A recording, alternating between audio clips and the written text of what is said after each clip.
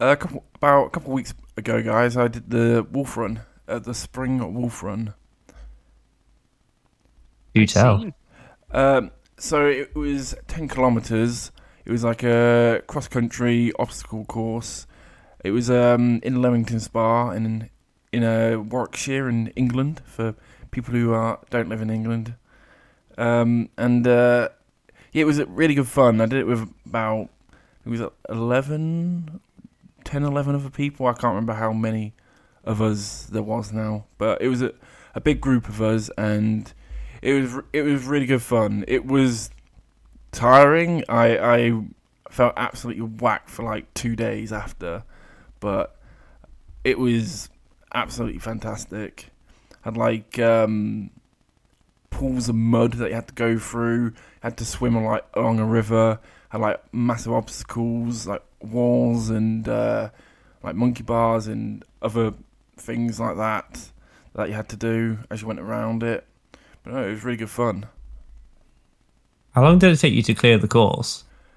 I think roughly around 2 hours. I don't know, over Yeah. or under 2 hours. But roughly around 2 hours.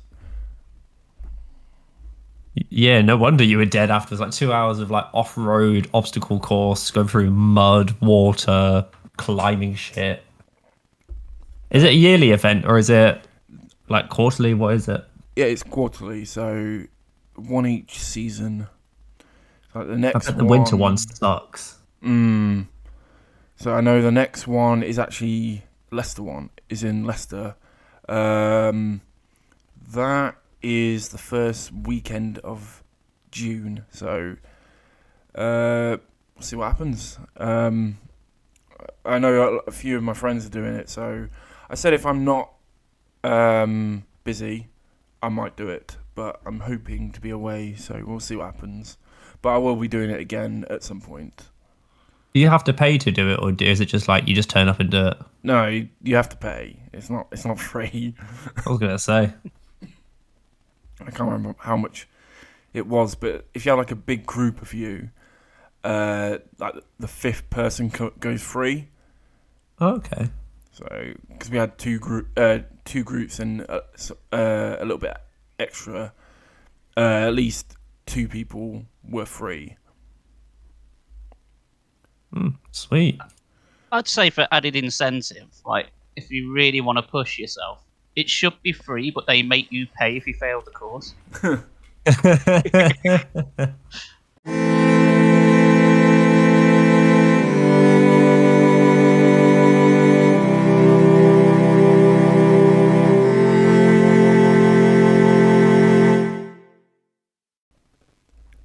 Welcome to Victory Achieved podcast, a video game podcast. I'm Dan, and I'm with Brandon and Chris. Hello. Hello. So, boys, let's get right stuck into it this week. Why not? Why not? Brandon, you beat Yeah? you beat her, didn't you? Fucking hell. Right. So, as everyone knows, we are all massive fans of Elden Ring. And yesterday, I finally, at nearly midnight, 12 hours of swearing at her, calling her a bitch, calling her a cunt, calling her all sorts of different foul language, I finally beat Millennia. You were like, let me solo her. It's funny because was in a group chat. I was talking to you guys. I was like, "Oh, Millennia, she seems like an all right boss. You know, there's nothing special in her first phase. You know, she's very aggressive, but no, nothing special." Then I was like, you know what would really make this boss fight really cool is that as you get her HP lower, you know, some cool things happen. You know, like Sister Fried and Ariandel from Dark Souls 3 DLC. Except that's when you deplete all their HP.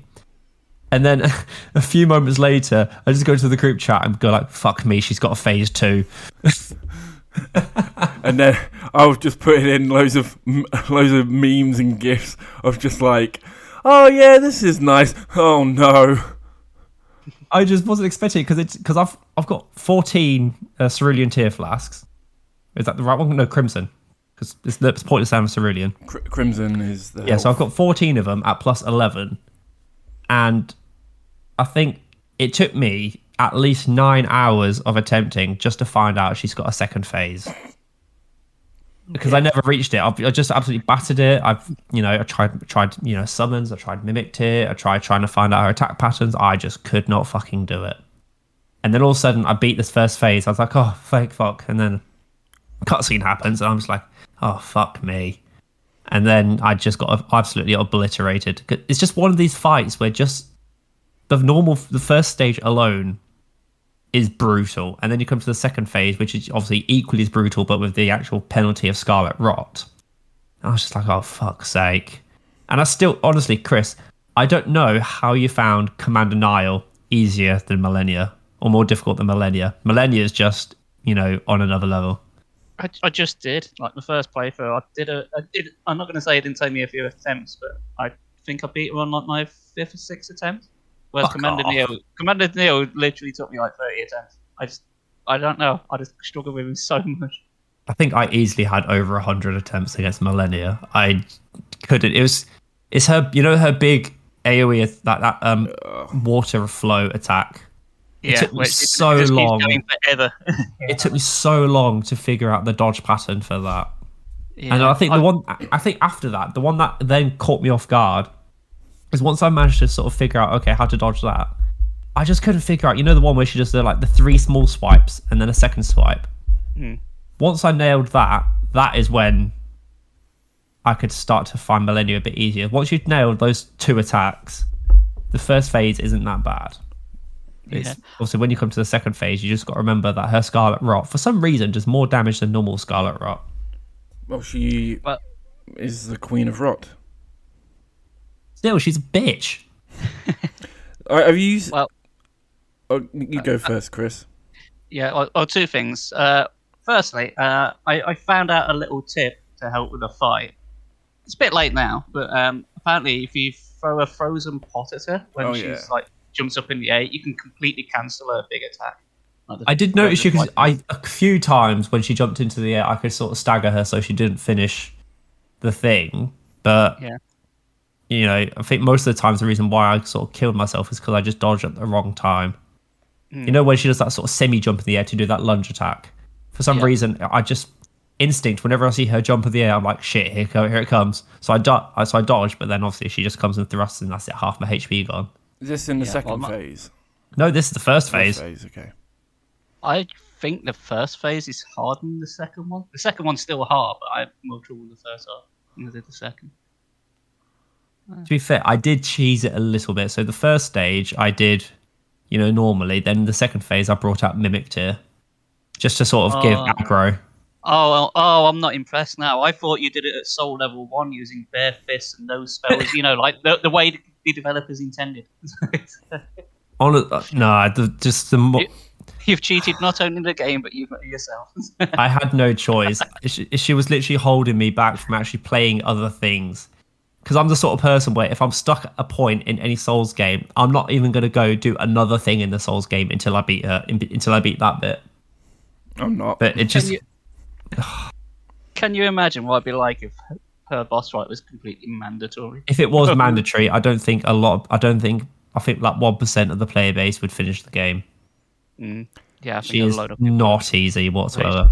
No, as I was trying to. Have either of you seen the democracy video on the Elden Ring bosses? And it does focus a lot on Malenia. What do you mean? Well, Democracy released a video the other week about the Elden Ring bosses and the problem with Elden Ring and the bosses. Do you want to know how many unique bosses there are in Elden Ring? I wouldn't say. I think it's less than 50. Oh, it's 5 times less than 50. It's 9, Brandon. How is there 9 unique bosses?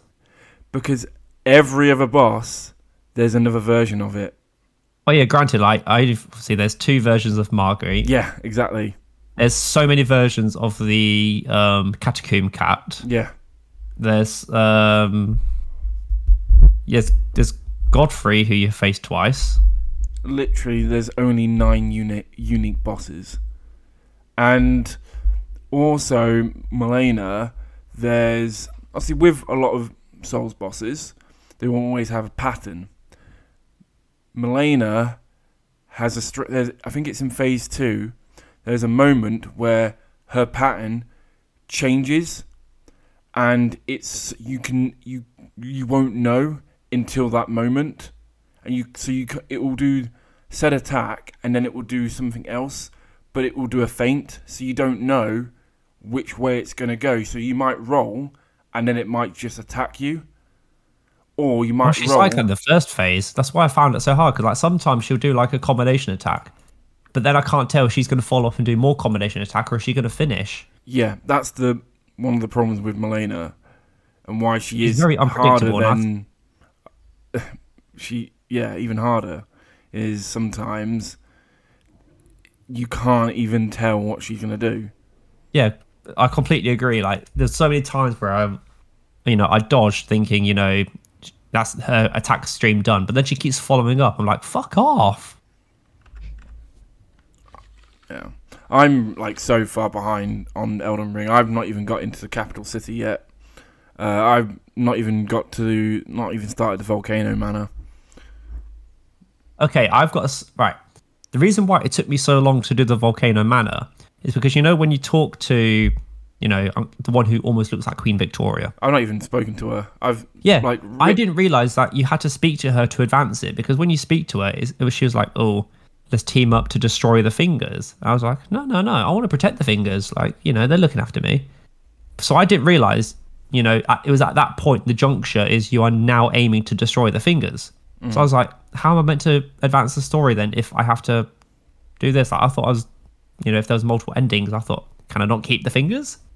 Unless there's like another way to advance Volcano Manor. Like, I really don't know.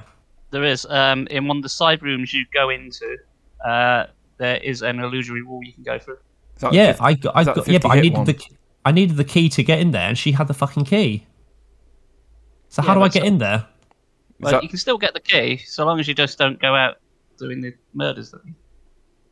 Yeah, so how do you get the key then? So obviously you get the key from agreeing to destroy the fingers. So what's the other way? Well, no, you just get the key from there, but just don't progress the storyline. Oh yeah, I did that. Yeah, but I thought, talking to her would set that wheel in motion. If you know what I mean? No, it doesn't. I was going to say only if you follow through with the summons.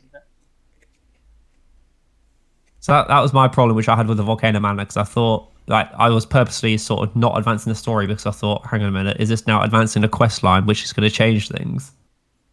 Actually, can't you just get into the manor if you get captured by one of the Iron Maiden? Yeah, that way, yeah, you can do that, but it never happened to me. I just got there by talking to one of her servants. That's another way you can bypass it. Yeah, I spoke to the servant, and that's how I ended up there first. I climbed up. That was fun. So did I. Yeah, I didn't know you could get captured first, because I stayed far away from those things. No, I think it's just got to a point where it's so many spoilers for Elden Ring now. I'm like, I don't give a fuck now. I don't care. I don't know the story like that and like how it all ends or whatnot, but like bosses and all that, I'm like, I don't care. I've seen like loads of shit. I've seen the Milena fight. I don't give a fuck. Well, the ending to Elden Ring is they all go home and have lemonade. No. Anyway, we've been focusing on Elden Ring a lot, and we've got a lot to go through this time. Well, I wanted Brandon to just say that he'd soloed her. I did solo her. It took me a few attempts. Yeah. Well, I guess let's stay on the games. You've played a few games, haven't you, Chris? I have, yes. I've put a lot of time into two in particular, which I'd quickly like to discuss. So, have you guys heard of a game called Nobody Saves the World? Not until you mentioned it. Okay. So, this is a game developed by Drinkbox, who is the same studio who did the Guacamelee games. Who played those? And I rather like those games, like Metroidvania, for all those things. Very good. And this game has got you can kind of tell it's by them, because it's got their sort of like signature humor. Like the characters you talk to, like, is like sort of well, it's got the same tone to it, really. But this game is very different. It is essentially an RPG, but it's like a sort of mashup between sort of like Legend of Zelda, because you have like a sort of overworld. You look around, and as you defeat enemies and do side quests, you start off as like a sort of what essentially looks like a bold baby, and but as you progress through the game, you unlock new forms. Like you can shapeshift, and by doing this, you unlock new abilities. But it doesn't just stop there. For every form that you have, each one has their own quest.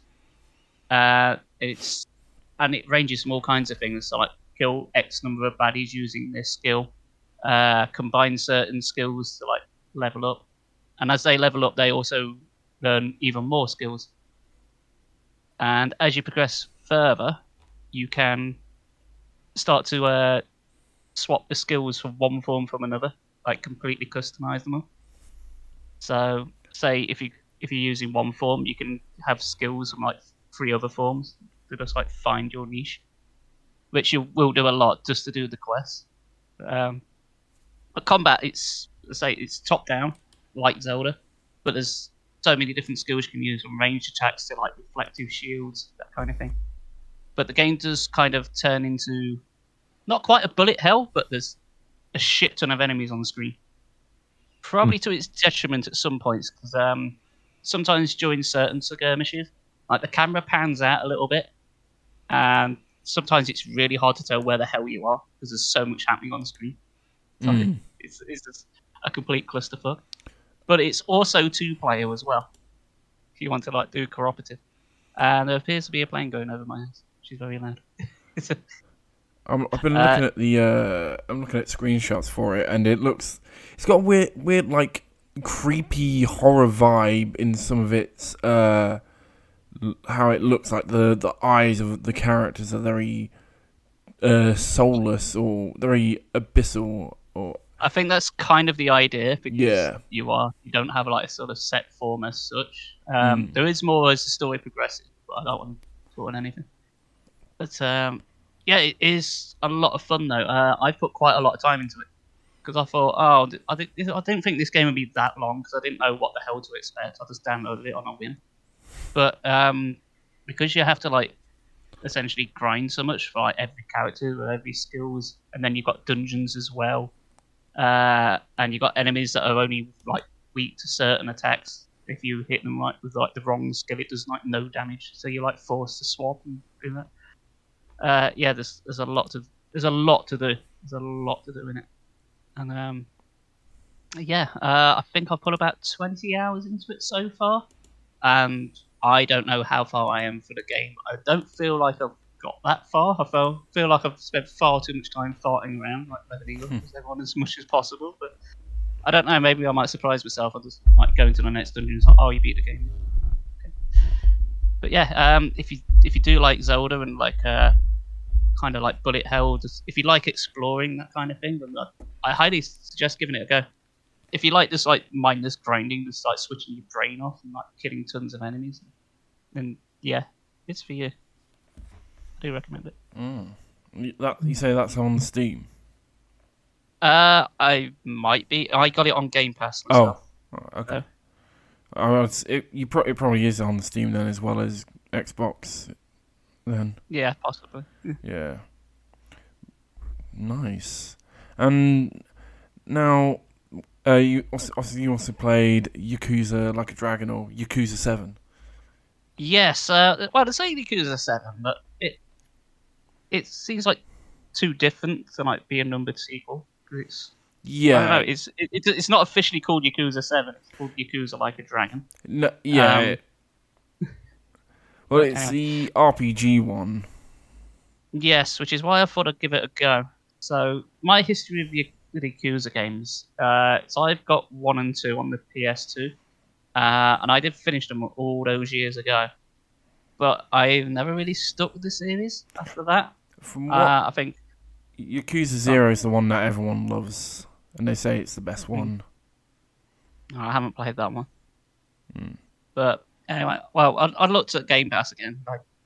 Well, get like 99% of my games nowadays. But and I've just seen like the whole Yakuza series there, and it's like I don't know if I can be asked to like play through all of them because there's like 7 of them. But I thought I'd try Like a Dragon because it is meant to be more of a sort of side one, like its own self-contained plot, and then it's got like an RPG style combat system, like turn-based. And yeah, I put it on, and I could not stop playing it. I was up to stupid hours in the morning playing it. So if you like, I don't know if you like the traditional RPGs, like the traditional Final Fantasy ones, like the turn-based battles, like going around towns, like doing side quests. Oh man, there's so much in it.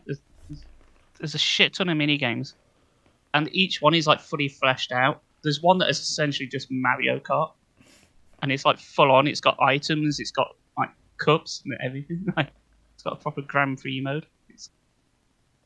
There's another game that's essentially Pac-Man, but like really fleshed out as well. And the story is really good as well. I was pretty invested in what was going on. I would say probably as a downside, being the type of game it is, there's a lot of cutscenes. I mean, a lot of cutscenes, which is why I thought about streaming it originally, but there's just so much. It's like you have a cutscene and then you think, oh god, that's finally finished, and then start another one. It's like, oh bloody hell! So, spend a lot of time watching it before I'm playing. But I think by the time I finished, I put about 60 hours into it. By the time I finish the end credits, but that's not doing everything. God help you if you want to get like 100% completion in this. Well, You'll have to do like every like mini game, every side quest. Yeah. There's essentially like a Pokemon system thing as well, where you have to like find every single enemy type. My God, there's so much. Like the Yakuza games have like so much stuff with their mini games and all that. I think it's just got ridiculous in the later games. Not in a bad way. It's just what you can do is just like whoa. Like it's like so much. I do want to play Yakuza series, and I think if I do, I'll just start with Yakuza 0. Because that just sounds like the perfect game to start the series off at. I think the thing with Yakuza, it's kind of been funny with recent years as it's slowly become, in a way, the flagship Sega franchise, in a really weird way. Kind of over Sonic to a certain degree.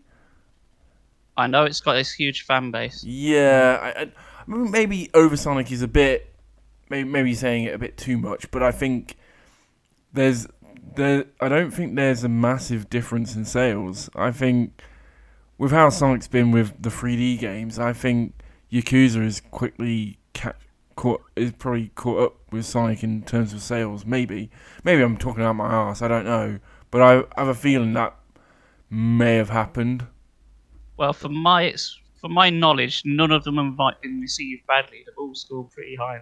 Yeah, From what I understand. So I think they're like pretty consistent. Like I think for the most part, apart from this one, which is like plays more like a traditional RPG, like tonally and gameplay wise, they're pretty much the same. Yeah. They haven't deviated much. No. It's only been like this one. I forgot to mention as well. In this game, you've also like Final Fantasy, like the original, like you've got a job system as well. Oh. So not only are you leveling up, you can like change skills and then like start from level 1. So yeah, you can do so much grinding if you want. It's like materials you do to craft. There's so much, but I just kept doing it. I just kept playing it, because I always felt, because of the kind of game it is, and there's so much. You always feel you're about to finish something. So like, oh well, if I'm in this area, I can just do this now, and then I do that, and then but I'm so close to doing this other thing as well, this other side quest. I'll do that too. Like, bloody no. And you got like social links with your party members as well. So you're like forced to go back to your sort of hub every now and again and have a little chinwag and do do a little side job for them as well to make them better in combat. Not like in Persona. Yeah, okay. Yeah, so... But there's so much. But all the characters are good. The plot's good. There's a couple of characters that I know are from like the mainline games, but I'm not 100% who they are. But they're more like cameos or like just the odd boss fight than anything. They don't play like an integral role in the story as such. But tonally, it's kind of all over the place because it's like the main storyline is like super serious and can get quite dark. But then the side quests like they're really like tongue in cheek and pretty dumb.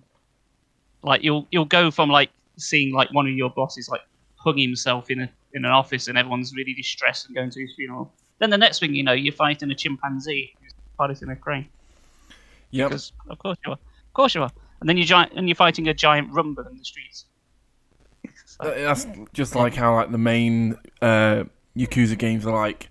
As I know, there's like you have the big boss battles in the where you in like the older games where your shirt's off, you're showing your massive Yakuza tattoos on your back, and you're having these massive one-on-one fights with muscly men, and then you're going. Yeah, you kind of do that too. Yeah, and then you'd be like, "Oh, I'm just gonna do a side mission," and you walk into a bar, and it reveals it's a nursery full of adults in diapers, and it's like, wait. Oh, what? that quest is in this one as well. Yeah, and you can use them as summons. Like how summons work in this game is like you literally like call someone on your mobile and they're coming at you. Yeah, it's I really really highly recommend it. And if you've never played the series before, then maybe I'd say maybe start with this one if you like your more traditional RPGs, like because really it is that good. You just gotta in your mind you just gotta change like the sort of fantasy like sword and sorcery setting for this modern day Japan. Mm-hmm.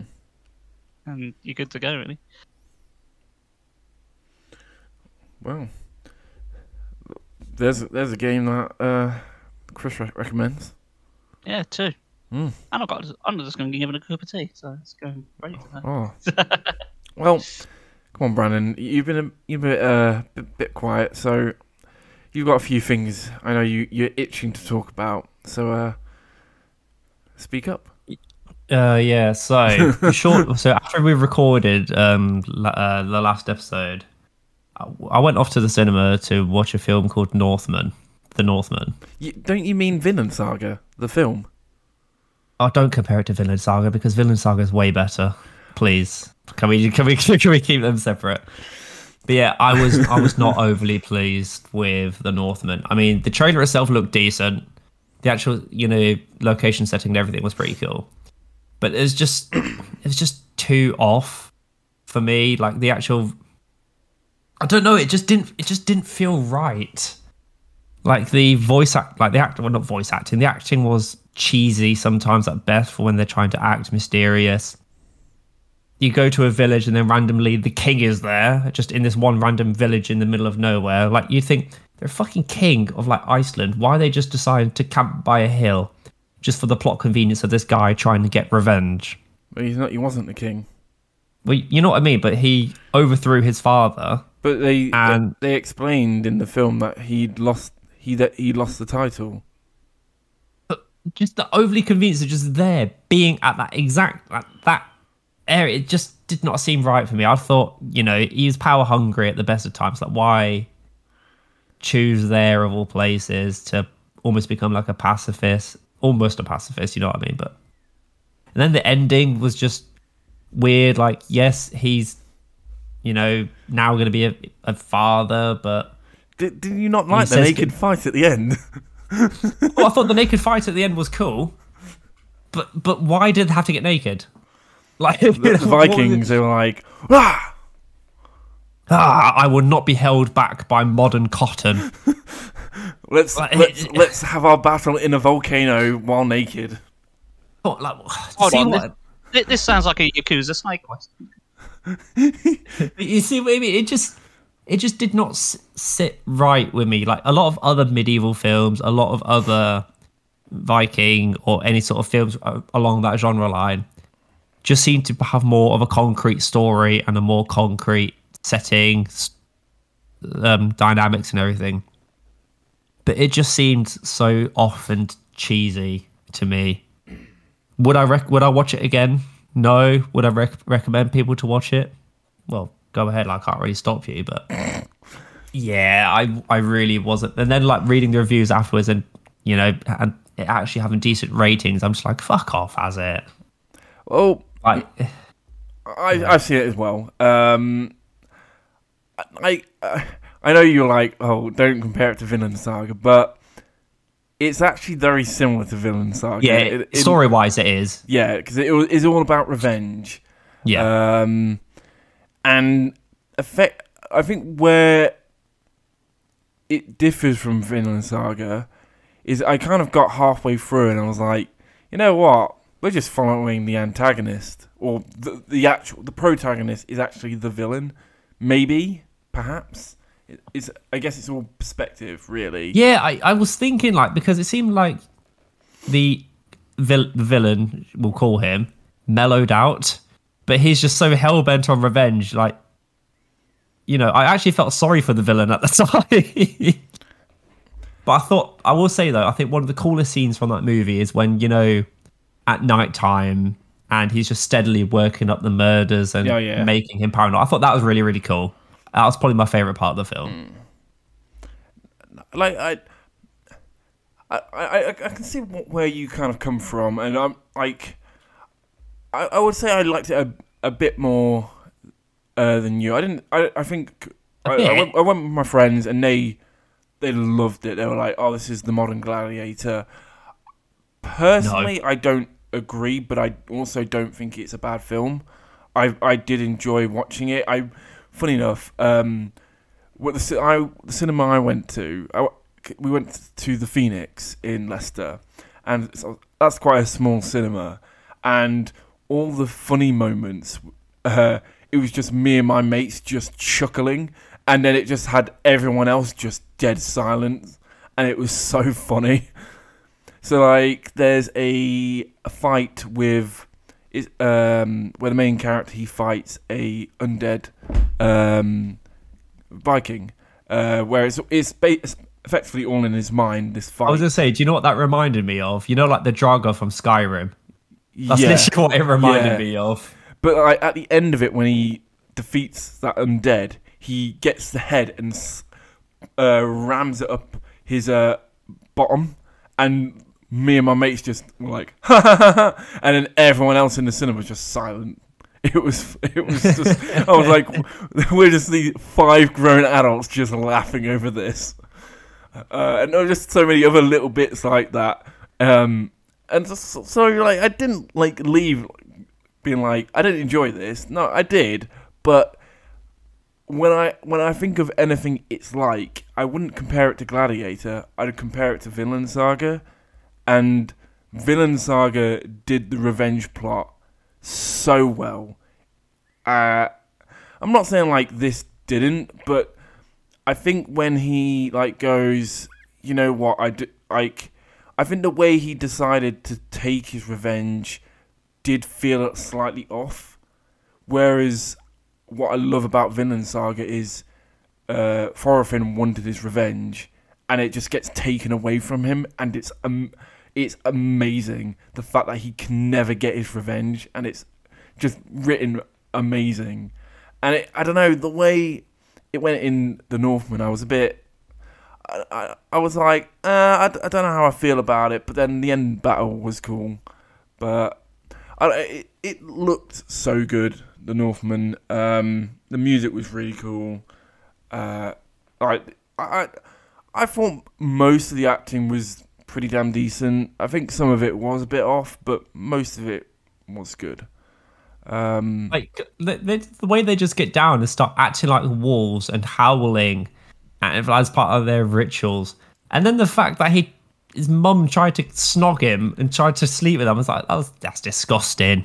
Well, really, that moment was a bit like, what, incest? But then, when you look at it, she wanted just to kill him, so she was just trying to seduce him just to kill him. So yes, it was disgusting. It was just a way of just trying to kill him. That was all it was. But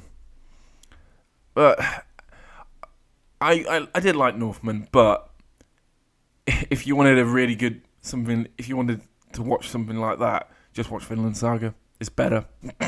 Yeah, I think a lot of things are better than Northman. Like, honestly, even like it's one of my favorite films of all time. But I think The Rock, the Scorpion King is just a lot better. Like, And that's a comparison. Right. it is. It's basically the same thing. Like, he's trying to get revenge because well, his family was basically murdered. Trying to get revenge. He does get it. It's a bit more funny. The acting's not as cheesy. The film's like nearly much older than The Northman. Yeah. But I'd much rather watch The Rock, the Scorpion King than I did The Northman. I'd much rather watch, 300 BC. There's so many other films which I would choose to watch over The Northman if I wanted a story about revenge or anything like that. But yeah, it just didn't sit right with me personally. Well, I did watch a Netflix show that came out maybe last month, whenever it came out. It was the second season of Russian Doll. Do either of you know of Russian Doll? I just know they live inside of each other. Okay. That is what a Russian doll is, yeah. But I meant TV show. Do they also live inside each other? No. Isn't Russian Doll written by Joss Whedon? Or am I thinking of something? No, you're thinking. I'm thinking of Dollhouse. Yeah, you're thinking of Doll's House. Yeah. So Russian Doll, season 1 was about these two people who they were basically living like a certain period of their life again and again, like Groundhog Day, but it would always end in their death. And they all fix it. Season 1 is fantastic. So I if you've not seen season 1 of Russian Doll, it's hilarious. It's really easy to watch. I absolutely binged it so quickly when it came out. I was meant to be doing college work, and I was like, I'll have a break from my college work, and I'll just put Russian Doll on. Yeah, 3 episodes later, was like, I'm meant to be doing college work, not watching Russian Doll. I was hooked so much on the first season. First season's fantastic. But when I got to the end, I was like, that's a really good season, nicely tied up. I don't need anything more. And then they announced season 2, and I was like, I didn't really want a season 2. I was very skeptical. And to a point, my thoughts were right over season 2. It felt unnecessary. I still enjoyed it, and I binged it so quick, but it just felt so unnecessary. And so the gimmick of the second season was the main character. She basically goes into the past lives of her female ancestors. I don't know, it was just kind of like accepting death and change, and it made sense, but it just didn't really do it like the first season. And the other main character, his whole plotline was absolutely pointless. He didn't even need to be in. He had no purpose to season 2, and it was just kind of disappointing. Like the main actress, she's so funny as the main character. I can't remember her name, but she's written Russian Doll, and like season 1 was just so good, and I wasn't sure about season 2, and I was kind of right, but at the same time, it is still watchable. But if you're gonna watch it, just watch season 1. Just ignore season 2. Season 1 is just so good. Correct me if I'm wrong, but isn't the first series of Russian Doll quite a few years old? Yeah, it came out in 2018, I think. 2018, 2019. Sorry, it feels like it seems longer than that. I've never watched it, but I've seen it on that, obviously on the streaming services. But I've seen it like pop up like trending like series 2, and it's like there's quite a gap between series 1 and 2. Yeah. It seems to be like, oh, it's a series that's been cancelled, and then just out of the blue, it's like, fuck it, we're doing it. No, they announced season 2 a while back. I bet it got delayed because of COVID, like many things did. Fair enough. But I would have loved to have said that season 2 was much better than it was, but it just wasn't. And it's like I thought I didn't really want a season 2, and I didn't think it was necessary, and sadly I was right. I wish I was wrong, but for me personally, I was right. Season 2 just wasn't worth it. I feel strongly now, like with pretty much any series I watch, if at the time there's only like one series of it, that if it's done well and they haven't, like, there's no real loose ends, it's just like, just let it have one season. Just have one season that's really good. It's how I felt over Altered Carbon. I finished first season of on Carbon, and I was like, cool. I think that's perfect. I don't want anything more. And then they announced season 2, and I've not even watched season 2 because I was like, I don't feel I there needed to be a second season. And from what I've heard, because it's like a murder mystery thing when they solved it.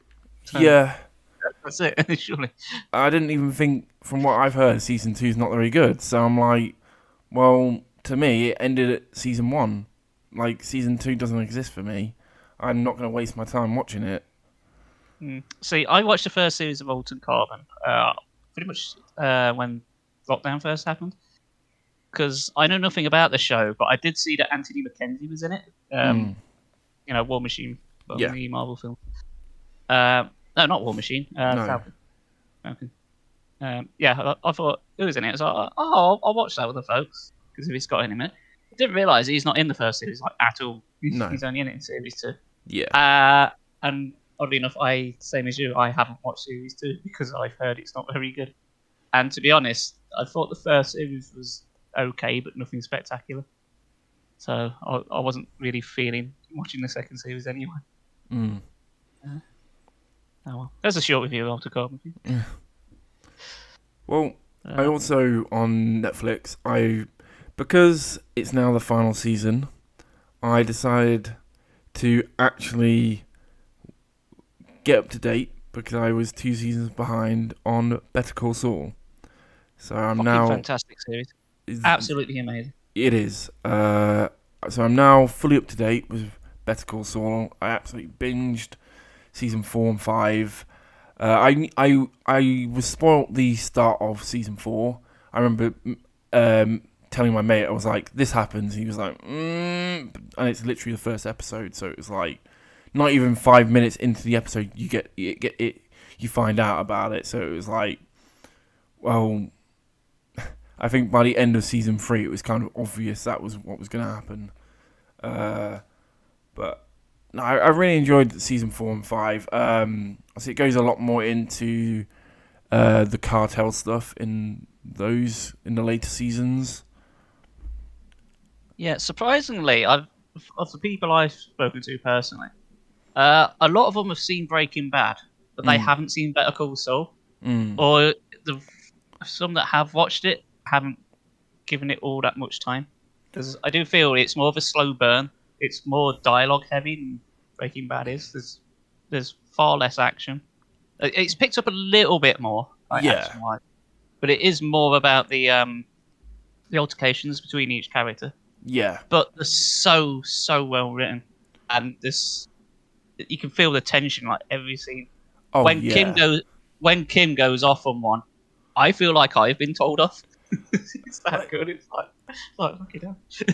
Like, I think Kim is the character I'm very confused about with how, in terms of the ending of Better Call Saul, because I feel like there's either 2 options for a character, and I'm wondering how how her character arc is gonna play out.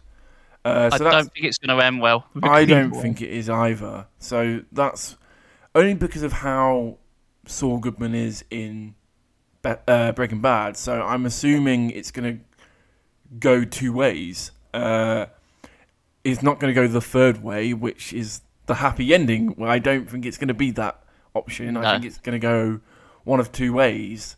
Either she dies or she just doesn't cut Jimmy/Saul off from her life forever. I'm assuming that's what's going to happen, but I don't know.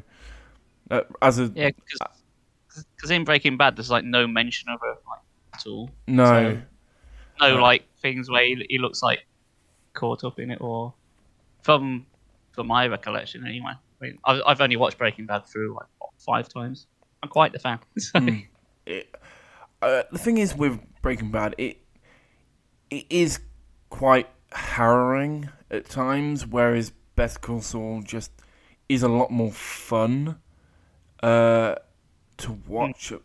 So I know it's like always up to like I don't know, a bit like Always Sunny. He's always up to some kind of scheme.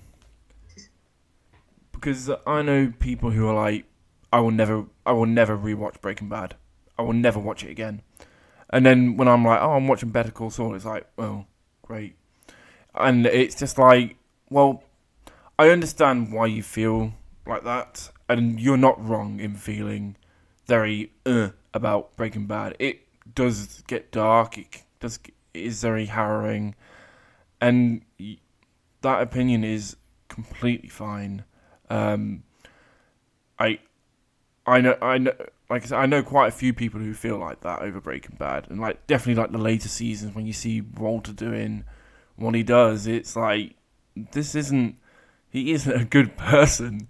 You know, we're not following. Nobody's a good person in that show. He is not a good person. I'm not saying like Jimmy/Saul Goodman is a good person either, but it's a lot lighter. I think the fact that we know he's not trying to, I guess, well, maybe he is trying to cheat those he's close to, but it's not. I think because he doesn't have a family, it doesn't feel as harrowing, maybe. Well, the one family he did have just sort of undermined him at like every time. Yeah. And this made him feel like, I don't know, just like he just wasn't good enough at anything, even though he was trying hard and he was doing okay for himself. It just wasn't good enough, no matter what he did. So, I know he seems driven, like he just wants to prove himself more than anything. And every time he gets shot down again, he's always been put in a situation where he's trying to do the right thing, but there's no real right way to go about it. It's really complex. You can kind of understand why he's doing what he's doing.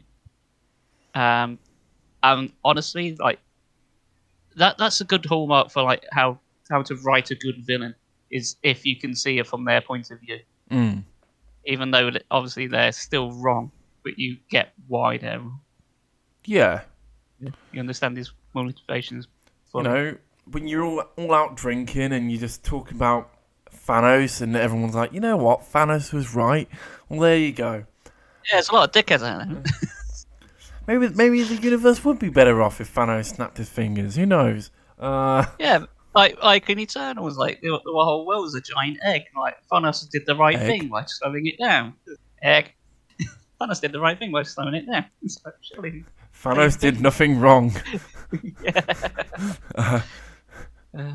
No, he did do something wrong, but you know, no, I'm looking forward to where this final season of Breaking Bad, not Breaking Bad, Better Call Saul goes, and I think the more because I've just binged so much of it, I'm just like, as soon as this finishes, I'm gonna start rewatching Breaking Bad. Just go straight onto it. I think it's that time to finally rewatch Breaking Bad personally. Oh yeah. Although I know I know of one thing in season 6 which I'm assuming it's going to be either the final episode or maybe a couple before. So they are going to tie the two together. But yeah, well, I kind of have to. Yeah. It's already like I'm fully caught up, so it's already Yeah. like taking shape. yeah, What I am intrigued to know is at the beginning of every yes, series, there's like a little sort of flash forward to like what Saul Goodman's doing like in the here and now, yeah, and I'm not sure if like the last episode will be, as a sense, like the flashback essentially, which is like the rest of the series. it would be more, you mean a flash forward. Be more like- yeah, so this one will be like what's happening now, like the last episode is Yeah. literally got caught up to where he is. Because season 6 doesn't start with that either. Like every season starts with the, I guess, a flash forward, or the current timeline, or like the events after Breaking Bad. But Yeah. season 6 doesn't start with that. So Yes, it does. Hmm? Yes, it does. no, it Yes, doesn't. it does. It does. I've watched. It doesn't, because the last time was at the end of season 5, where he's about to get a new name, and then he's like, "Actually, I'll do it myself," and then we see nothing since. Well, look, let's just see how it pans out. Yeah, I know it's just like taking place in here and that. You don't see him, but you do see a lot of people like clearing out his house.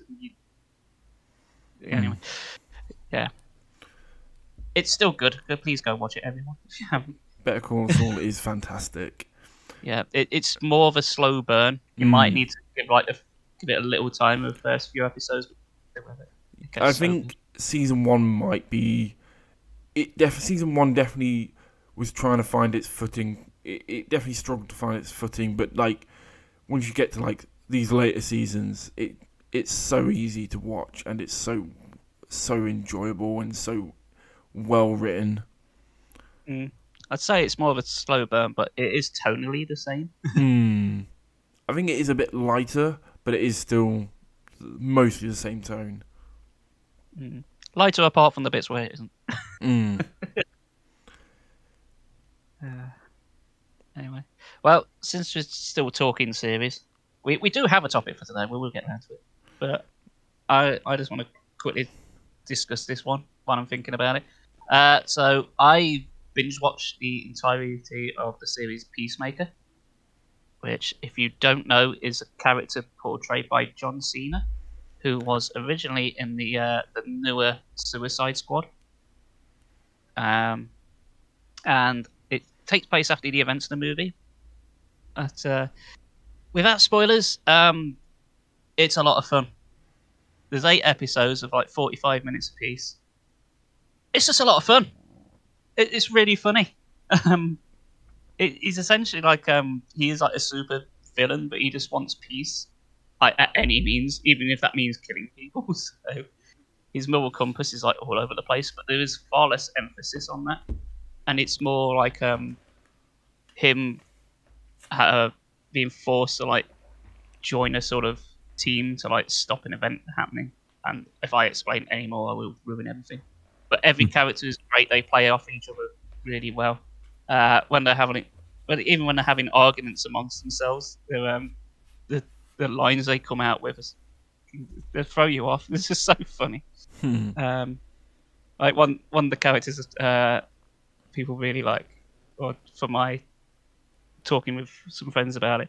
There's a character called Vigilante, who he's the guy who like thinks he's like Peacemaker's like best friend, like best buddy, but he's kind of annoying. Like, but he does have all the skills to back himself up. But he kind of feels like how can I put it? Like a Tesco value version of Deadpool, minus the regeneration. Like if Deadpool was annoying, and I know people do find him annoying, but like sort of intentionally so. But I don't know, if Deadpool was more of a psychic, but knew he was a psychic, I guess. But yeah, the whole show is only 8 series.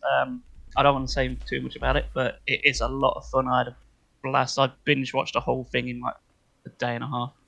I literally What's just it sat on? there. It's on the HBO Max. Oh, right. I know. Yeah, I know. Mm. I know. I think that's why a lot of people haven't seen it. But everyone I know has seen it. I So still I've yet to see. rated it very highly. I still yet to see the new Suicide Squad, which is something I do really want to watch. Yeah, fun. it is fun. Apart from the weird starfish, but yeah. I'd say tonally, the series kind of carries on like that. Cool. It's like there's some dumb stuff, but it knows it's dumb. It's like DC trying to make up for like being really depressive with like the other stuff. So it's just trying to have fun. And I've also got to give a special shout out to the theme song of it because it's so fucking catchy. The opening, it's basically just a little dumb dance number, but it's one of those things that's like, I'm not skipping this. Don't you dare give me the option to skip this. No, I'm watching it every time. And I'm not really a fan of dance numbers or anything, but it's so upbeat and catchy. And like, I had to download the theme song, and I swear I've had it on repeat for like the last couple of days. It's just one of those. It's just an earworm, but it's so upbeat. I like glam rock. Yeah, it's a lot of fun. Please go watch it. When I originally said I would watch Suicide Squad, several people just said, "Go watch Peacemaker. Just do it. Don't think about it. Just do it." So I did, and I'm really glad I did. I enjoyed like every second of it. There's like no fat to it. It's like every episode's 45 minutes, but everything in there is like pretty essential. Or if it's not moving the plot along, then they're just having a laugh. Yeah, it's good. It's very good. Well, we got 3 more things before we got our topic. I think first thing. I have seen Doctor Strange 2, but I'm going to wait till Chris has seen it before we talk about it in detail. We don't want like potential spoilers.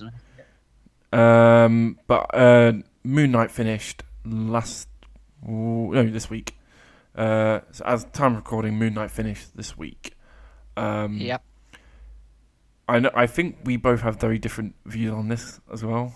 All right. So in a nutshell, if I just do it pretty much by episode, I thought the first episode was all right. The next 3 episodes sort of meanders along. The 5th episode was much better, like far more interesting, and then the last episode was a complete letdown, like on every level. So, yeah, Peacemaker was much better. It was good to Pirate Games. I have to watch it now. It's possibly the first thing I've watched, like Marvel-wise, that I've been really disappointed in.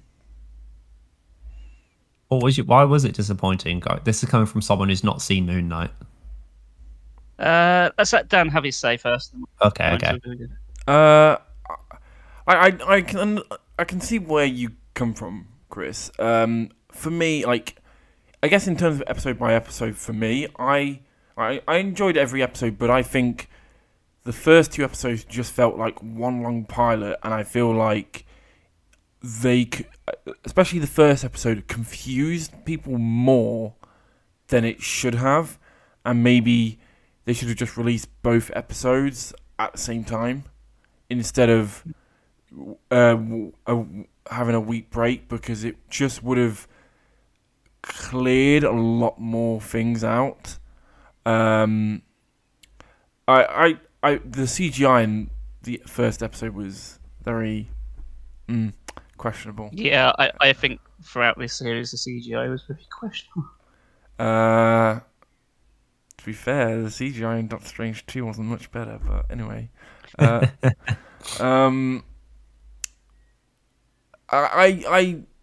think when Moon Knight was trying to say something, especially over, I guess, when they go into Mark's backstory, I think it had a really good footing, and I really liked that side of it. And I think that's what I said. Like the 5th one was probably the best one when they did. Maybe the 5th episode was probably the best one. I really liked what it was trying to do in the later half of the season, and I think I definitely think I did like the end. Unlike you, I did quite like the end. I think it brought everything full circle. I think maybe the post-credit scene was a bit of maybe a letdown in terms of what it did, and I don't know. It felt like they just had to shoehorn it in, and it was a bit like, well, they hinted at that for the whole season, and then it just felt shoehorned, and also didn't feel. I don't know. It felt a bit weird, but for the most part, I did really enjoy Moon Knight, and it was nice to see Mark and Steven come together at the end, and like have them both have their own. They both personalities felt like their own characters, and they both. It was nice to like. I don't know. It felt really good seeing them both come to terms with who both of them were inside the one body. And I really like Moon Knight's design, both as Moon Knight and Mr. Knight. Yeah, okay, maybe some of the CGI did look a bit off, but I think for the most part, like the fight scenes were decent, and I did enjoy the story. I think compared to some of the other Marvel series, it was probably one of the stronger ones. I still think Hawkeye is the strongest. Oh, really? So we really differ on this one. Yeah. Yeah. I think with how as time goes by, I think some of the earlier Phase 4 TV shows have got worse, are not as good as I initially thought. When I think about the MCU and rate those the series and the films, the series go lower down as time goes by, except Hawkeye. Hawkeye is easily the best. Hawkeye I think Hawkeye is probably better than I actually give it credit for. I think I might need to adjust where I put that. Mm. I think I need to rewatch them all again. I did really enjoy WandaVision, but I think now I've seen Doctor Strange 2, I don't know. I don't know if it's better or worse. I'm like really confused how I feel about WandaVision now. Now I'm like, is it better or is it actually got worse? I'm not sure. I know I'm not trying to say much about Doctor Strange 2, but that's I guess as much as I'm willing to say about Doctor Strange 2. I did enjoy Doctor Strange 2. That's the only thing I will say about it. But yeah, that was how I felt about Moon Knight. Yeah, well, I thought the CGI was questionable. I just didn't feel as invested as I felt I should have been. And there was one bit near the end in the final episode that really ticked me off. It's like the final fight bit. There's a bit where he just blacks out and he's just like, one. I was like, are you fucking having a laugh? Because they did that in the first episode, and I was like, that's fine. It's like building the character. You don't know. He's like just as confused as everyone else. So it works the first time, but it did it during the final fight, and there's no real explanation. So to give it some more context, he's literally like, the villain's got to win. He's literally like on the ropes. There's like no way, and then he just like blacks out. The show just like cuts to black, and then it fades back in again. And Moon Knight's just won. He's triumphant. And I was like, oh, shit. Well, he goes into his third personality. That's what happens. Yeah, well, I get that, but this is just like a sort of get out of jail free card. It's like they can pull this as many times as they want. Well, no, there's only 3 personalities. There's not. Well, I believe there's only 3 personalities. Yeah, but all of a sudden it just felt like there were no stakes. Like, it just felt like, we can just pull this out of his ass. Yeah, I didn't care for it. I literally said it. This seems like, oh, fuck off. Yeah, you can't do that again.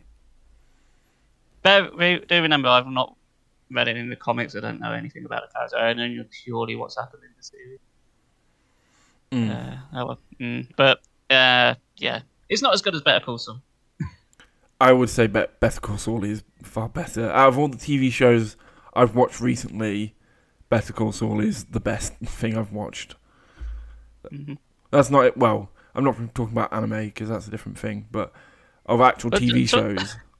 But talking of anime, I believe Brandon's watched the series, hasn't he? Yeah. Yes, I've seen, probably what's dubbed as probably one of the best anime classics.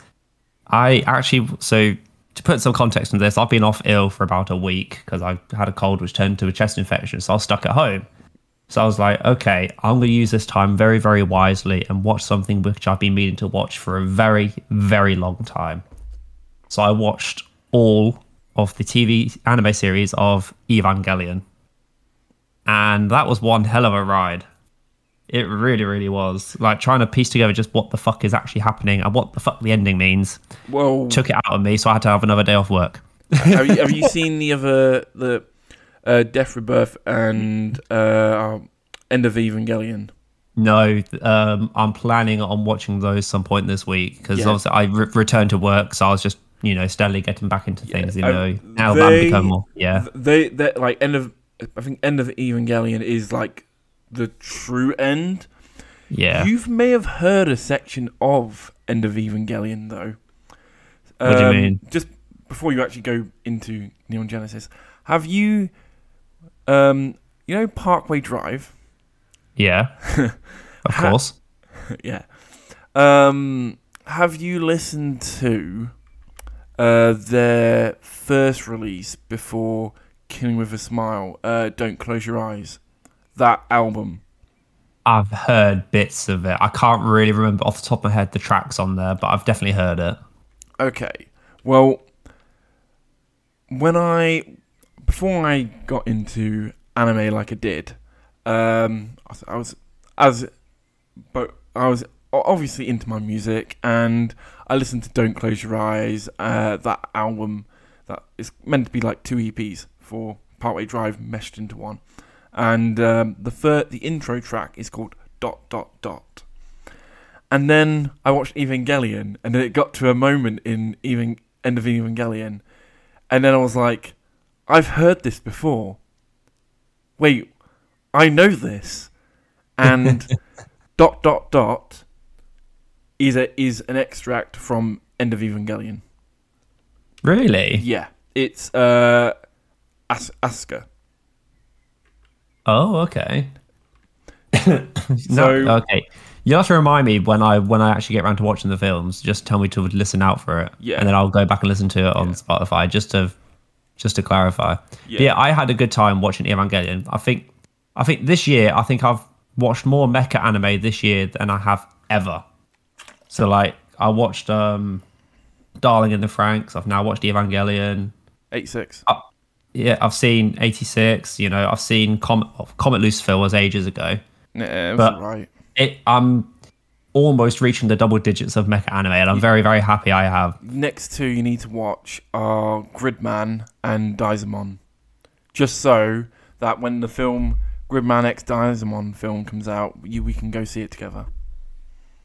And when is the film coming out? No idea. Maybe next year. Okay, so I've got plenty of time to watch them. Oh, yeah. But I want you to watch them by the time that film comes out. Okay, I'll try to make sure I do. Yeah. But yeah, overall, I had a really, really good time watching Evangelion. I didn't expect... I had a sort of rough idea it was going to be dark. And then finding out, what exactly the Evangelions are, the Evas are. I sort of had a rough idea of what they were going to be. Because I sort of had that idea... Well, I can tell Darling in the Franxx is heavily influenced by Evangelion, basically. Because just the way the mechas are, the whole story... But obviously, it's an older anime, decent. And I've really got to respect the older anime, pushing the boundaries for a really complex story as what Evangelion actually has. It's much more of a psychological anime than it is a mecha, really. Yeah.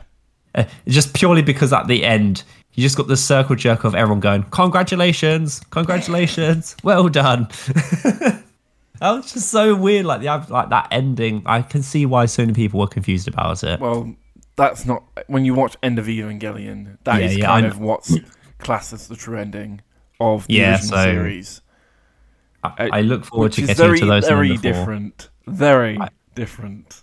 I hope so, because part of me felt slightly dissatisfied with the fact that, okay, we've beaten all the angels. Now what? It's just the last 2 episodes are just. I remember finishing coming out basically. I remember finishing End of Evangelion. I think I said to myself, "What? Wait, what? Wait, that's it. Wait, what?" So how long ago did you watch it? Like, I'd over 10, maybe 10 years ago. I don't know. Really? I don't know. Maybe it must have been around that. I keep meaning to rewatch Evangelion. I'm a bit skeptical with the version you've watched was the one on Netflix, and I'm a bit skeptical with that. So I'm debating maybe not watching that version, but I don't know. It's the convenience. It felt fine to me. It really. I didn't feel any problems with it. Okay, actually, here's a question. What do you watch? You watched it in sub, didn't you? Yeah, of course I did. Yeah, that's what I ain't tarnishing my eyes. Well, that's the thing. It's got a very beloved dub. That's one of the reasons why I'm very. The dub is very. The original dub is very beloved. I don't see myself wanting to rewatch it in dub though, because it's already 26 episodes as is. So I'm just like, that's a lot of time to commit just to having to rewatch something just so I can witness the dub. But then having to compare and contrast the Netflix dub to the original dub as well. So that's 52 episodes I've got to get through. Oh shit! I just remembered I've also seen Code Geass this year as well. Yeah, just a random off topic. That's another mecha I've seen. And then the other thing which I've watched, so going off at a slight tangent, so I've seen Evangelion, but the other thing which I've seen as well this week is I binge watched season 2 of Beastars. I do honestly, I sort of at the start I'll sort of. So for those of you who don't know, Beastars starts off as a nice rom-com mystery. At the start, one of the school kids have been murdered or devoured. And then Legashi's, going around the drama club, meeting up with Hal. But I do like how in second season it goes more into the actual murder mystery side of it. But I do have a couple gripes with it, which I'm hoping do get answered if there is a season 3. Because personally, I don't feel complete with how season 2 ended. I don't know if you feel the same, Dan. In terms of what? Like, why introduce us to the security guard Snake, then not to mention her for like 8 episodes? Like, why introduce his character to tell Legacy to go find the culprit who devoured Tem, and then for Legacy to not report back to the security guard that he's found the devourer? Well, maybe that happens in season 3. I don't know. This is what I mean. I'm hoping that we get season 3. Because the principal was also told whoever finds the murderer of Tem has to become the Beastar. So again, yes, that's what was told. Like, the principal was told, we need to elect a Beastar. You choose the person who, if you get a student who finds out who devoured Tem, you elect them to be the Beastar. But that's not happened yet.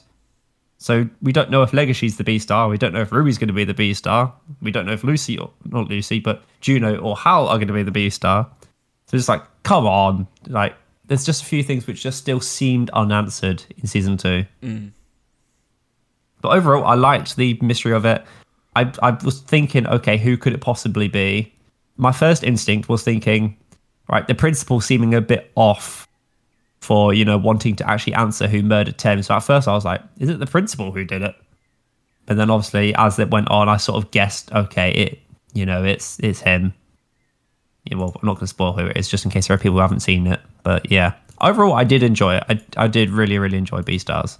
I think it makes me want to maybe rewatch the first season and see the interactions with said character. And honestly, it really, really did, because I wanted to find out, like, were any hints dropped in season 1 for who it was, or was it, or just the way he behaved? Like, is it pointing it out or anything, but nah, yeah, I was shocked but not shocked because I could sort of expect it because he's a big motherfucker, so you would think it was.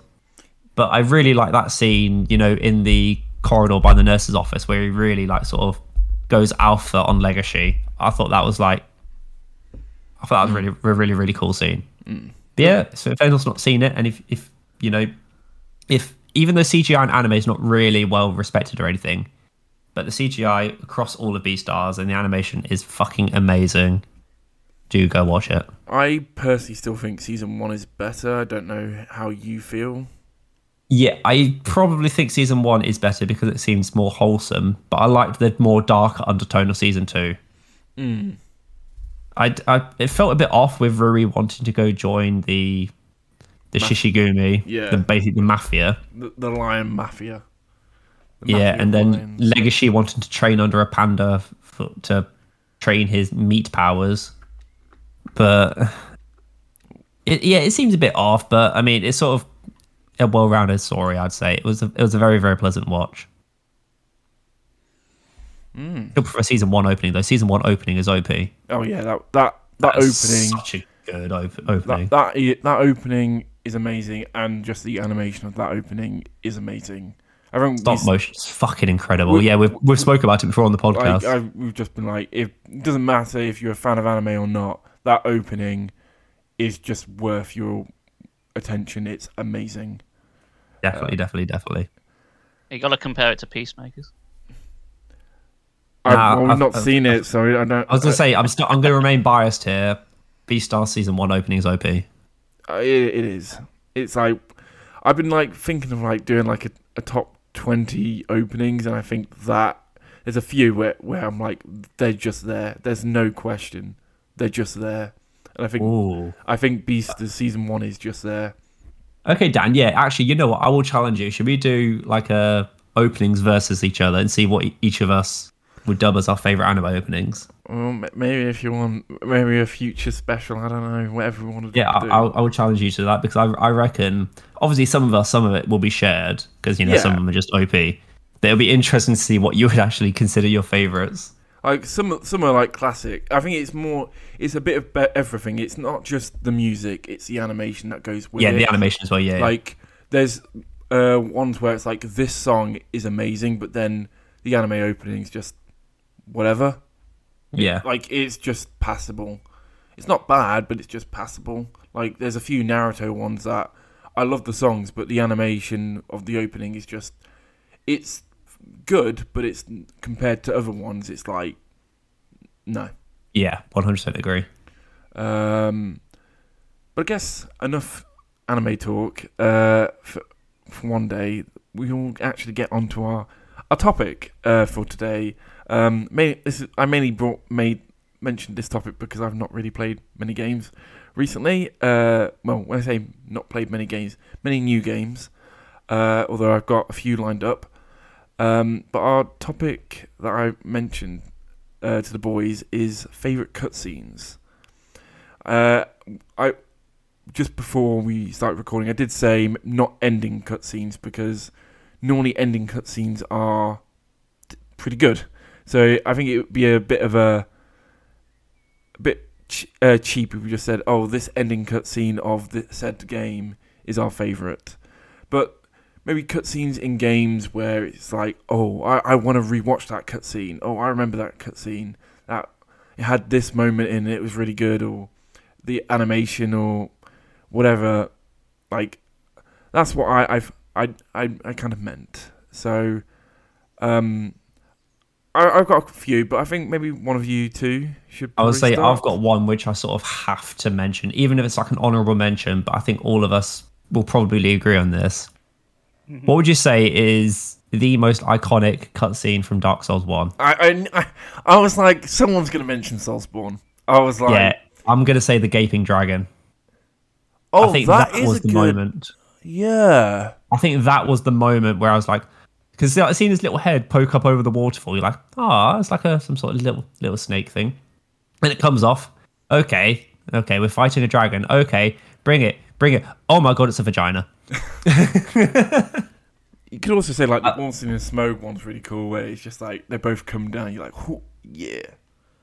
I mean, it's cool, but it doesn't. But I wouldn't say it sort of felt impactful or like a sort of what the fuck.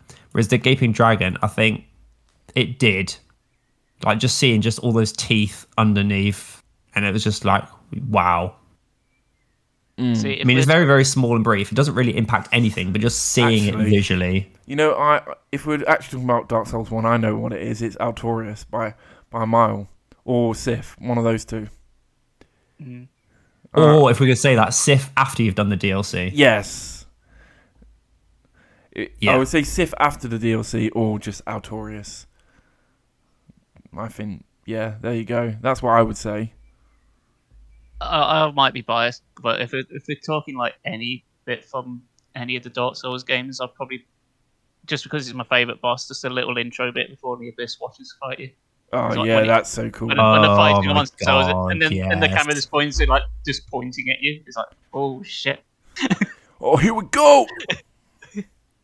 Fuck, I love There's that. so fuck's sake. We're going to sound like right little simps for this, but loads of the boss cutscenes from Soulsborne are just so good. These aren't my picks. I haven't even picked. I haven't picked any of the Soulsborne. Just because I was like, Heretic. oh, I didn't want. I knew one of you two would, so I was like, I'm not gonna. I don't really feel I need to. So, but what you would say the Gaping Dragon? I'd say from Dark Souls 1, Gaping Dragon's my favourite overall. Just like it's the most memorable. I do Yeah, I'd like probably start with that. as disappointing as the boss is. I do like the little intro cinematic to Nashandra at the end of Dark Souls 2. Like, chosen Oh, undead, yeah. you proved yourself worthy to me. Now be one with the dark. Oh, that isn't that. Yeah, I know what you mean. Yeah. That's been pretty good. Probably because I've replayed it again, and I'm playing it again tomorrow for a stupid amount of time. Well, I'm gonna pick my first one, and this is from my favorite game, Final Fantasy IX, and I'm actually, funny enough, I'm actually getting this as a picture for my wall. Hopefully next month. It's on the way, coming from America, but I'm actually getting this cutscene on my wall, and it is Bahamut versus Alexander from Final Fantasy IX. Yeah, that's a pretty cool moment.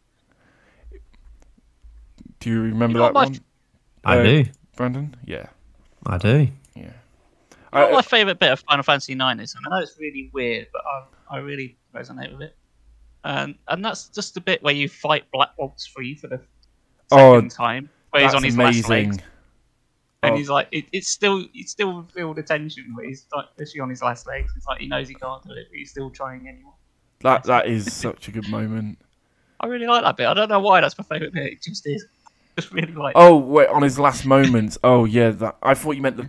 Yeah, no, that is good. But I think the cutscene where you first fight Black Waltz 3 is so good, and you just kind of can see the pain in Vivi's eyes, and you're like, oh. There's like the bit where he like falls over, and then Garnet's like trying to help him. You're like, oh no, Vivi. Oh. You know, as soon as you mentioned cutscenes, I thought somebody's going to mention Final Fantasy. There's no way not one of the games. Yeah, this motherfucker here. Yeah, you know, it's me. I was going to say, like, if people think of cutscenes, I think everyone thinks of that cutscene from FF7. All right, whatever. Yeah. Yeah, okay, that is impactful. I'm not trying to like shit on it, but it's iconic. But is it the best? It's not the best though. It's iconic, yeah. It's not the best. I guess. What about you, Chris? See, I had a really hard time with this one because I'm the kind of guy who will like watch a cutscene once and then skip it, or if I'm not invested in the story all that much, I would skip a cutscene anyway just because I want to get on with it. I just want to get on with it. So honestly, cutscenes wise, I'm nothing stands out that massively. I've had a hard think about this though. So I suppose for a first one. Now, originally I was gonna go with like the intro to The Last of Us. Mm. But I don't know if that really classifies as a cutscene because you kind of play through it. So does that count? You mean I know which bit you're talking about? The bit where Yeah. she gets It's like the whole killed. intro bit. Yeah. Yeah.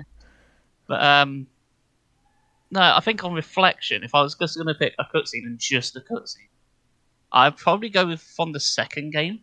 Just the bit where, and I believe it's completely missable. It's where Ellie just like finds a guitar and starts playing "Take on Me," Mm.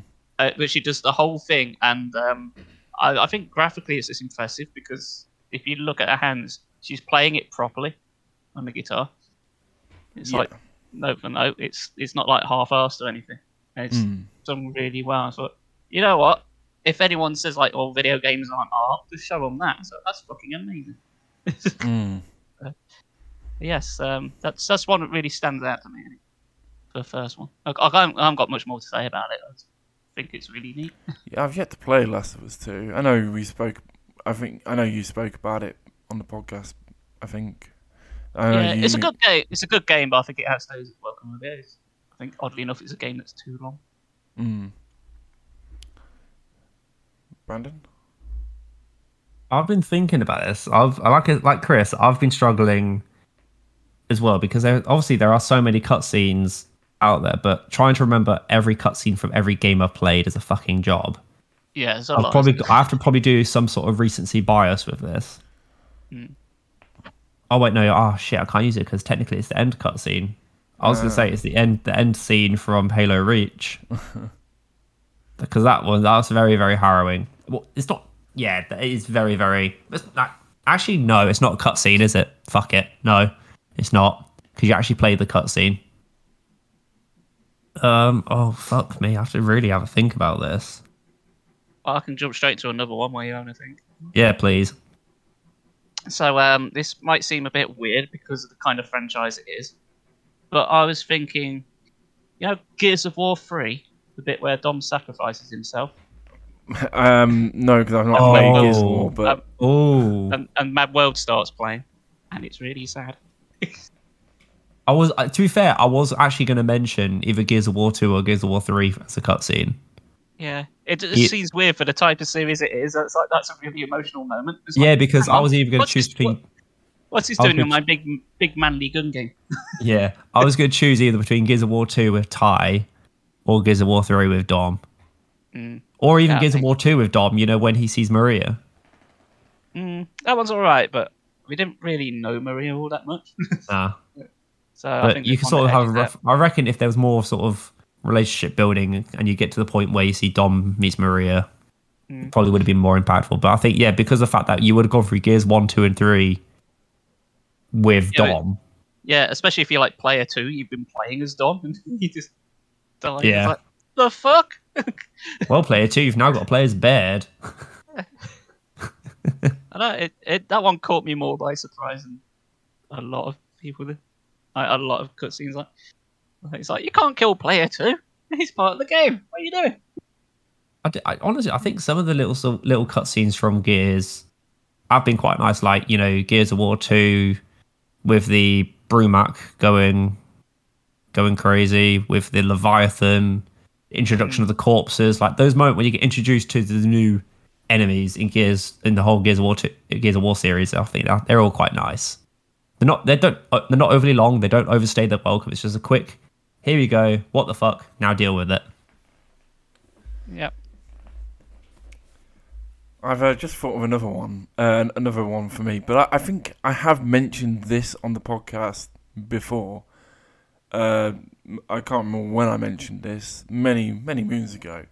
But I think this is something I have to kind of, if there's any cutscene, this is the cutscene I should mention for me as the gamer I am, is the first cutscene I ever cried at, and that is from Wind Waker, when you first leave your Outset Island and Link's waving to his grandma, that was the first moment I ever cried at a video game, and I still remember that day. I was back at my the previous family house and I was playing it, and I remember crying, and I was like, why am I crying at a video game? Like, Why not? What? Yeah, now I'm like, why not? I've cried at numerous video games since, but it was the first time, and I was like, why am I crying at this? What? Why am I doing this? But now I every time I get to it, I don't cry at it anymore, but I will always remember that first time I cried at that moment, and it for me that if there is a cutscene I have to mention, it has to be that.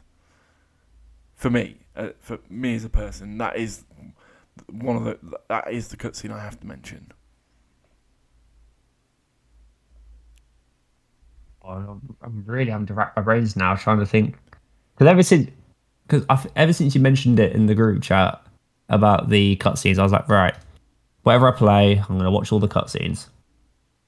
And then nothing really sort of came to mind. But I reckon if you ask me this question, like, again, I'll probably be able to think of more. But I'm really having to think. Well, how I say my other one, and I've just thought of one. Okay. Again, I'm not sure if it's just biased because I adore this game, but I love any sort of cutscene which involves CJ, Ryder, and Big Smoke in Grand Theft Auto San Andreas. I'm sorry, but I just adore their interactions of, CJ getting thrown off the car and going, "Ah, shit, here we go again." Like, that's amazing. When they go to the drive-thru and Big Smoke starts ordering a shitload of food, that's amazing. I really just... I'm not sure if it's just, again, biased because it's the game... Of all the Grand Theft Auto games, it's the one I grew up with. But I just loved San Andreas, like anything about San Andreas. Even now, like all the nuances in it, all the subtleties in it, I do adore them. So yeah, CJ's cutscenes in San Andreas, I have to give him a shout out to. Well, the other one that I have is... Here we go. Fire Emblem Three Houses, and technically this is 2 in 1. So, I know when I spoke about Three Houses last year, I remember I mentioned that there's 4 playthroughs, and the moment for 2 of the playthroughs, which are technically on the same playthrough, you get to a point and then it deviates off. This moment where it deviates, it's that moment, but not for those 2 playthroughs, but for the other 2 playthroughs. And so, like, one was the first when I first played it, and I'm going to go into full spoilers here. So if anyone actually cares about Three Houses, don't listen. But there's a masked character, and you have to fight this masked character. It's like it's the penultimate mission before in the first half of the game, and at the end, said character reveals who they were. And when it got to it, I was like, wait, what?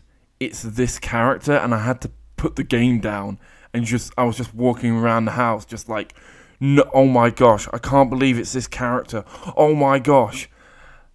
And then the third time when I did the third playthrough, I got to that same moment, and it was completely different. It had the Lord character was just like, I'm going to murder you. And I was like, oh shit! Oh my gosh, this is amazing! Oh my gosh!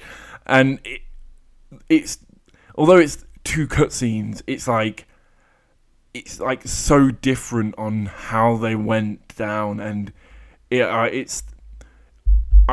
still remember the on my third playthrough that cutscene. I've rewatched that cutscene so many times because just so hype of where this character goes in the second half of the game, and why I've said this before, why the third playthrough I did of Three Houses might be my favourite, maybe, or I think it has the best character arc of any character, and that's one of those moments because it just unleashed the floodgates of where this game was going to take this character, and I was just so on board for it.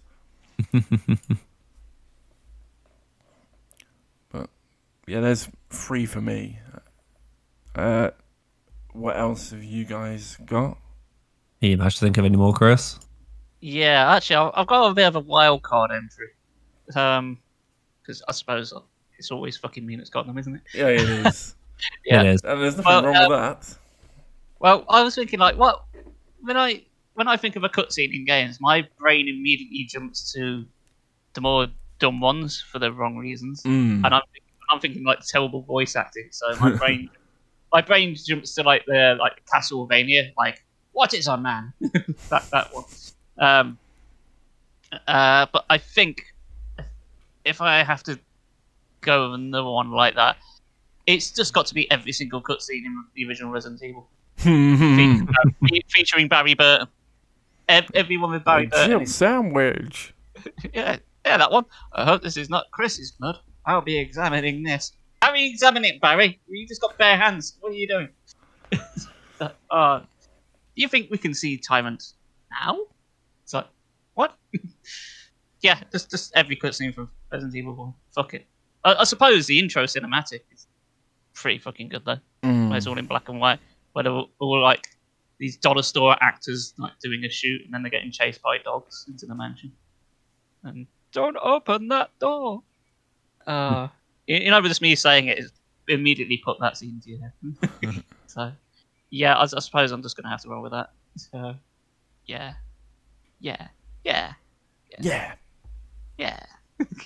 Egg.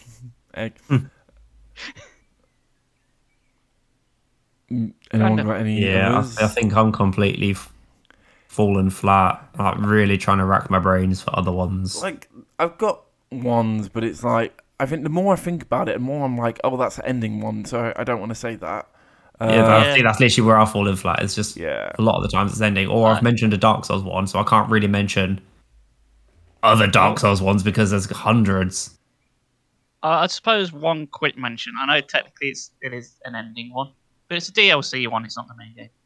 But you mentioned like Dan, like you cried out a cutscene, and Yes. I have cried at only one cutscene if I ever cried at, and it's the ending to the Borderlands 2, Tiny Tiger's Assault and Dragon. Oh yeah. When she like comes to terms with Roland's death, I'm like, Yeah. I feel sad. I was going to mention that as well. Yeah, 'Cause it, I forgot about it. yeah. I couldn't not mention it. I was That made me feel things. I was debating mentioning that myself. Yeah, but I suppose if I had to pick like a main one from Borderlands 2, probably the not Kevin, the fuck am I remember? Where Hanson Jack like gets Roland. But Yeah. for me, it's not just that cutscene; it's like all the events that happen afterwards, like or to trying to cope. It's like the shitstorm that happens afterwards. So yeah, it's like surpasses a cutscene. It's like, what the fuck? What has happened? Everyone's like reading from it. Like everyone's like depressed, and then there's even like a side quest to like tell everyone that he's there. It's like, yeah, that's a fuck me. Borderlands 2 is great. Oh, it's still the best Borderlands game. Yeah. What the hell's the film coming in? No idea. Maybe next year from the looks of it. I can't say. Is that actually announced as a film coming for Borderlands? Yeah. Yeah, they had the casting called, but I looked at the cast and was like, well, I missed the mark on every single character there. Yeah, pretty much. I think the only one that comes anywhere close is like Jack Black as Claptrap. But even that, it's like, oh, what's wrong with the voice actors in the game? Wow. Yeah. Egg. You know when you were talking about Nobody Saves the World, and I was looking at screenshots. There was a upgrade for whatever the upgrade tree is. One of them was egg. Oh yeah, don't be messing with the egg. The egg's got one of the best skills. The egg's got a sort of a skill you can highlight. You can basically just like drain your mana to gain your health, but you can swap that onto other characters. That's one of the better skills there is. Oh, there you go. Don't be dissing egg now. You know, it's still after 20 episodes, we're still saying egg. Egg. Well, there's no real punchline to it, is there? It was just just egg. There you go. Egg. Oh, dear. I guess that's it for cutscenes, or I'll tell you what. I can't think of any. Well, just as a closing off, I've got a list here of like the 10 most iconic cutscenes. Shall I just list them out to you? yeah. I think before this recording, I think I've read through about 100 of those and I couldn't get an answer. Well, I just got like a sort of top 10, but this is like the general consensus of what the best cutscenes are. So, and I believe you mentioned one already. So number 10 is Big Smoke's order from Grand Theft Auto San Andreas. There you go. Yeah, which I've never played, so I don't know. Number 9 is Taboo Emerges in Super Smash Bros. Brawl. Oh, all right. Okay. Yeah. Fair Yeah, enough. no, that seems random. but I don't know. Nah. I'm actually thinking about that. There's quite a few good cutscenes in Super Smash Bros. Brawl. Yeah, there are quite a few. Yeah, there are quite a few good cutscenes in that game. Oh, yeah. Special mention now. We're on about Smash Bros. The bit where like this character, it's from the same game where Taboo like spreads his wings. He's about to like decimate every single Nintendo character, and then just out the blue blur, Sonic just jumps in, smashes his wings up, turns to the camera, and does a little finger wagging thing. It's like, that's fucking great. I'll tell you what my favourite cutscene is from Super Smash Bros. Brawl, and that's the bit where they're all going into the subspace, and they're all on their little aircrafts. So you got like the R-Wing, you got Kirby on his Warp Star, and that, and you got like the Great Fox and all that. That is my favourite cutscene from that game. Yeah, that's pretty good. You got the Howlbird as well. Yeah, that's amazing. That's a great cutscene. Okay, so number 8 is The Adventure Begins from Ocarina of Time. So just like the intro. You can see that? Yeah. Yeah. Number 7, Psycho Mantis Frees Your Mind.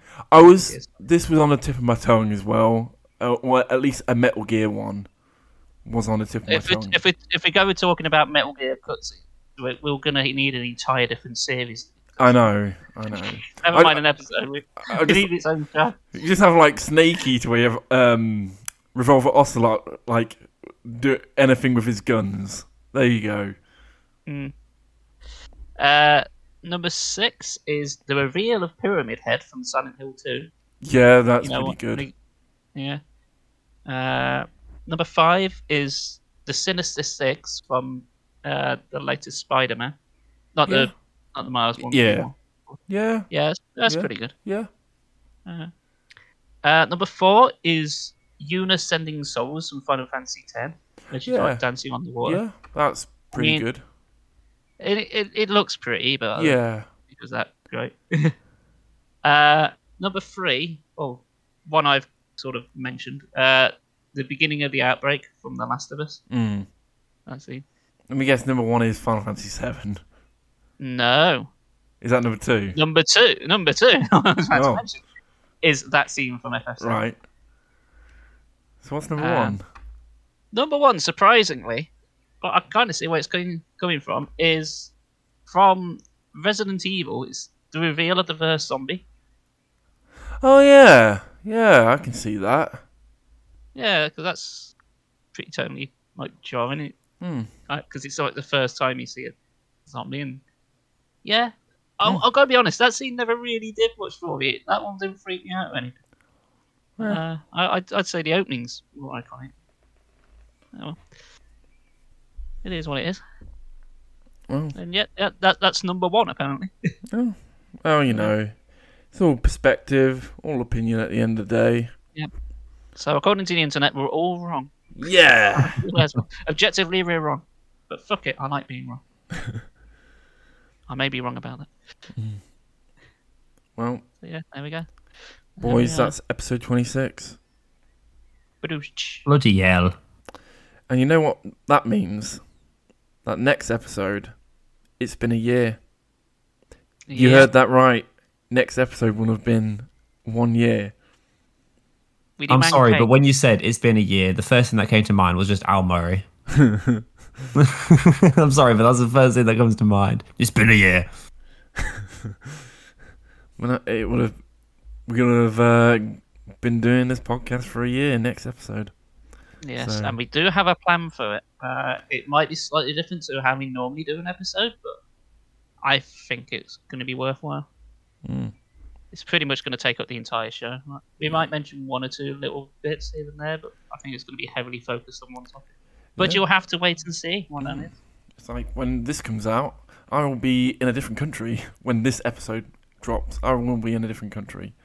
But don't worry, it will still be coming out on a day, and all the social media will be fine. It might just be either early or later. Who knows?